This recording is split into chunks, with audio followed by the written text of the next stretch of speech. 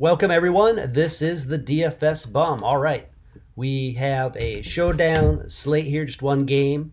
Wednesday night Eastern Conference Finals, Boston and Miami squaring off.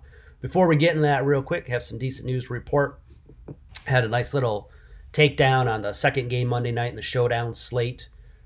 First place, here's the lineup I end up having. Tannehill, Corey Davis, Font, Gordon, and Henry.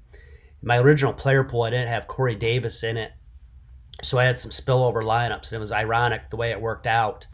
The main slate, I want to say for first place, it might have been in Fanduel. I don't know if it was maybe like 200,000 or maybe it's 100,000. I can't remember. But regardless, it was interesting because the tie was so big on the other slate that on the main slate that first place there was actually like 3,300. So whereas in this one it was like only 20 grand for first. So anyhow, sometimes I guess it's better to be lucky than good. So it worked out better for me that wasn't in the main slate. So anyhow, I just mentioned that because keep your eyes peeled. I'm going to have a little video out for the Thursday night slate there. Pretty nasty one. Cleveland and Cincinnati, kind of underwhelming, but anyhow, I'll share my thoughts for that video. So, all right, let's get into the game here. And I guess one last thing before we jump in, please subscribe to the channel if you're not done so already. That helps the channel grow, helps the algorithm out and whatnot. So, all right, here, what we're doing here is basically looking at these one-game slates, and there's a little bit different approaches in them and how that they're going to work. I think when we're looking at Fanduel, we're really just talking about raw points and the salaries that we have to try to get there. Whereas in Draftkings, we're really going to be focused on the value play a little bit more so in that MVP spot because there's the the salary multiplier. It takes a salary by 1.5 points, and also, it takes a salary and times it by 1.5 along with the points. So that's the multiplier. Whereas in Fanduel, you basically have got 4 slots. Your MVP gets a 2-time point multiplier. Nothing goes on with the salaries. 1.5 for the All-Star, 1.5 point multiplier, 1.2 point multiplier for the pro spot, and there's 2 utility spots that just take the straight points and no multipliers there. So with all that being said, on FanDuel, and really for DraftKings as well, Jason Tatum, probably going to be your favorite as far as an MVP, definitely on FanDuel. Overall for the playoffs between both teams, he's been the leading scorer. He's been averaging about 48 points. Just came off a monster 66-point game. Last series, averaged about 45, 46 points in the first series. First round, about 50 points. So a lot to like there with Adebayo. Price tag $16,000 on FanDuel, $10,400 on DraftKings. And I was playing around with the DraftKings salary, and I tell you what, even with Tatum in my MVP spot, it still allowed me to get into a bunch of value, which I'll get into here in a second. So coming in behind him, I suppose it'd probably be Adebayo or Butler. You know, it doesn't seem like there's a couple games where both these guys have gone off, but it doesn't really seem like it happens all that often. I had made a point where I had been running Adebayo in my MVP, but I usually don't put Adebayo and even Butler in my MVP, but I usually don't put them in like the second slots behind them on FanDuel because I don't really think that it would necessarily be that they'd both be the leading scorer in the same game. Not to say out of question, but I just don't really expect it to happen. Overall, Adebayo's been averaging 40 points for the playoffs, Butler 39. Adebayo coming off 44 points last game, Butler only 37. Series prior, Butler averaged 39 points, Adebayo averaged 39 points, Butler 40. First round, Butler averaged 40, Adebayo averaged 40, and then Butler averaged about 39. So overall, they're really similar players. Their price tag's relatively close. You play a little bit more on FanDuel for Adebayo and a little bit less on DraftKings with him. So good solid plays nonetheless. I just don't know, like I say, about being in an MVP spot. You know, I mean, I'm going to always keep one of them. I don't know how much I'm sold on Butler. The end of that game was a tight game, and between Dragic and Harrow, it's just not like the ball. It's not like it's going to be in his hand automatically because there's so many good perimeter type players. So if you were to go MVP, particularly on DraftKings, I would definitely lean towards Adebayo. He's just cheaper on there. He's $400 cheaper. All right, so from there, the other guys that are really like just outside of that top tier guys are going to be Jaylen Brown, Kemba Walker, Dragic, and Smart. Brown playing really well overall, 37 points for the playoffs. Last game was only 28 points, but the series prior averaged almost 40 points. Was playing phenomenal. First round playoff series about 34. 8,600 on DraftKings. That's a guy, you know, and all these guys I'm talking about coming up here are all guys on DraftKings because of the lower price and their potential to really hit and nail value. I like him. I like Brown on there. We have Kemba Walker, 11,500 Fanduel, 8,200 on DraftKings. Maybe not Walker as much just because I don't see him to have quite the ability to rebound like Brown. But he's been averaging 35 points for the playoffs. Last game was a little bit underwhelming, only 31 points. And he'd be the first to admit he hasn't really maybe played the best the last few games. Last series averaged almost 33 points. The first round he was on fire, averaged about 40 points. But like I say, he's kind of cooled off and really hasn't had any like huge monster games. He hasn't been over 40 points going back to the third game of that round against Toronto. That went 7-7, and that might have, you know, they had a couple games that went into overtime. That game might have even went into overtime as well. So now here we have a guy, Dragic, just playing unbelievable. Only 10,500 on FanDuel, coming off a 45-point last night, 36 points.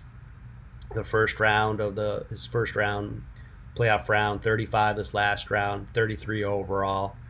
He's only 7,800 on DraftKings, so that could be a sneaky play. Just play, especially, you know, if he threw up like that 45-point night the last night, and you're able to get him that price tag, that's pretty darn good. Now again, Tatum just had an unbelievable game too, but it really goes back to that value. Like, who do you ever think is going to get the best value, the points per buck on DraftKings, or people that you'd want to populate to that MVP spot? And then Dragic is he won't quite go up into my MVP spot. And in fact, I even dropped him out of the second spot, I want to say, last night. I can't remember that, but he's going to go back up into the all-star spot on FanDuel for me as well. I'm just not going to put him in the MVP. And then another guy, too, that I think's been playing some really strong ball is Marcus Smart. Last series, 33 points. First round, going way back, against Philly, he only averaged about 22, but like I say, he's really turned around, 28 overall, which is what he had this last game. Gordon Hayward is questionable. I'm not really certain. Like, it looks like he's really going to play, but when he does come back, I do see that impacting really Tatum a little bit, Brown, Walker, Smart, you know, basically all those guys, and Wanamaker too.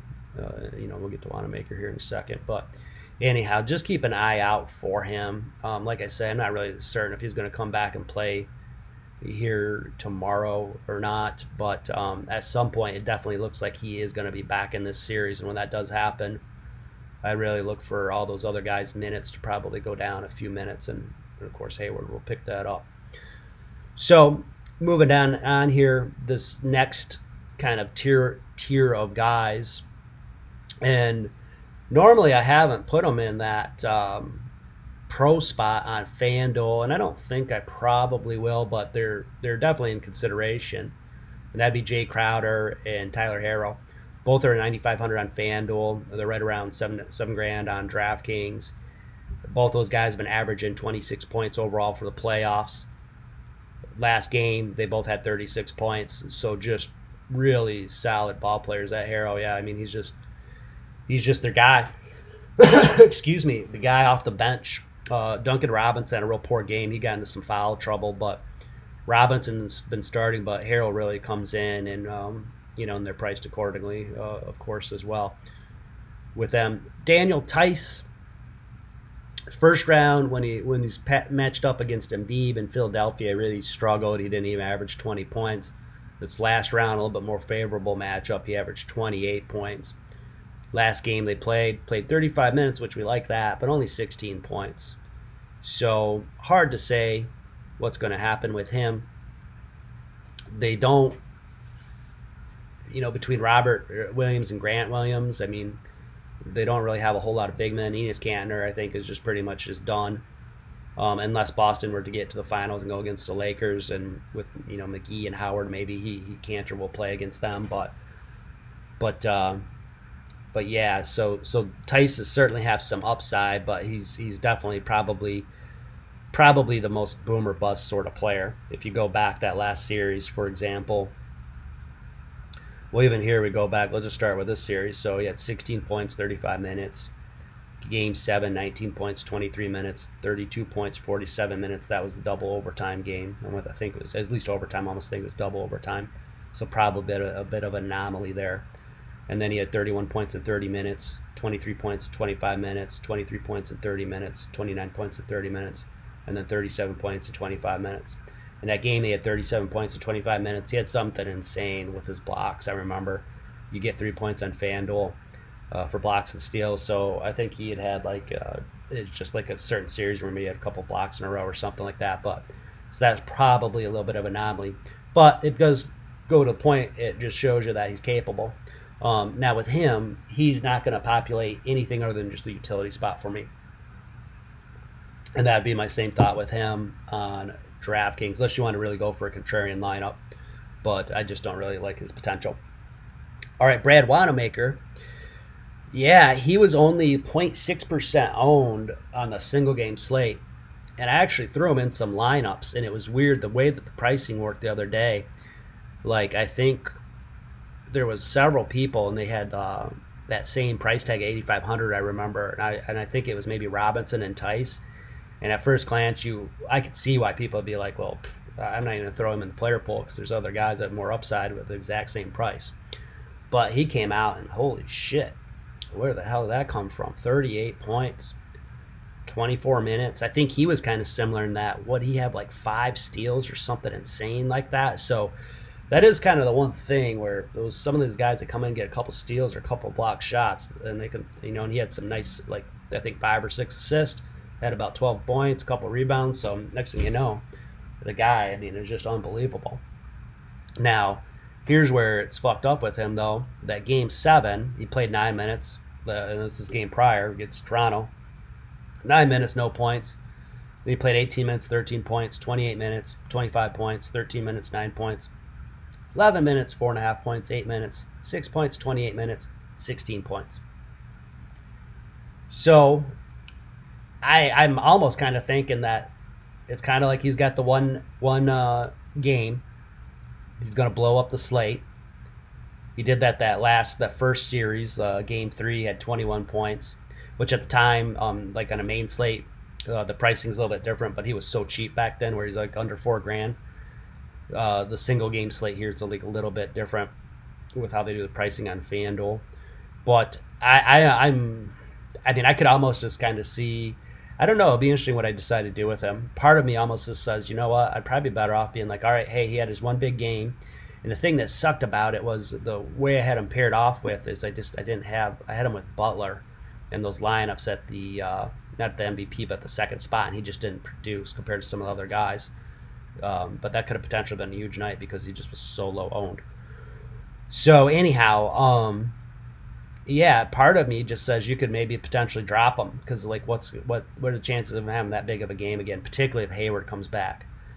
But, and I'd almost say this last game, his ownership's going to go up. You could probably guarantee that. So I don't know, I guess just kind of play around with it. Now, all that being said, what's going on Draftkings, he's only 2,800 on Draftkings. He's so damn cheap there that you can buy down on him. Still there, and it gives you, like, you can really get in some nice good players in there. Like, I was messing around with it, and I wasn't even going to use Tatum in the MVP spot, but I started off with the idea of I was going to use maybe like Dragic just to see what it looked like. And son of a gun, like, I could fit in like Hero in there, There was room for Crowder, Smart, Dragic. And then I had like kind of like my choice of Adebayo and Butler, and I actually had so much salary that I could fit in, like squeezing Tatum in there, and then still kind of get one of these studs, and then just get kind of this mid tier of guys that between like Crowder, Hero, Smart, Dragic, and the pricing that you have on those guys, that's a really good group of guys, I think, that get you bang for your buck there. All right, rounding out on the bottom feeders here, Iguodala, I don't know, DraftKings maybe, but the 7,500 price tag, just not really seeing it. He's only been averaging 20 minutes for the playoffs and about 14 points, coming off a 10-point game. Now, going back to the last game, that prior series, he did have 23 points in Game 5 there. And going back to the last game of the first round, he had 25 points. If he ends up throwing out that 25-point game again, and he's cheap enough, I could definitely see him being in the winning lineups for sure. And I think I wouldn't be surprised if he has one of those games in him. But I tell you what, though, at the same time, the fact that last night, like when even Duncan Robinson and foul problems, like, I mean, he only played 14 minutes, so I don't think he's going to really get like that 20-minute run that he's been averaging. And part of that really goes that first round. He averaged 26 minutes, and then he just cleaned house in that first round as well, whereas last round he only averaged 16 minutes. So I think that he's really probably fallen off. He's more definitely the contrarian play in my mind, especially like if you had enough room to get like Robinson or something, like you'd want to do that all day. Olenek, he had a couple same deal with him. And I guess the thing with Olenek, maybe if Adebayo were to get into foul problems and he comes in and ends up playing, like 20 minutes, he could throw up some numbers. But it would almost be like on one of those like kind of like scenarios. That's about the only way I could see it. So I guess my suggestion would be, if you were going to entertain Olenek, I guess I'd probably make a rule where it's like I'm not going to put Adebayo in those lineups, with the idea that Adebayo got into foul problems or maybe he got hurt or something, and Olenek got more run. And of course, with that being the case, that would hurt Adebayo's production. That would be in course would be like in theory. Kendrick Nunn, his minutes are starting to come up a little bit, I suppose, but well, actually, I guess they were only 13 minutes this last game. He's just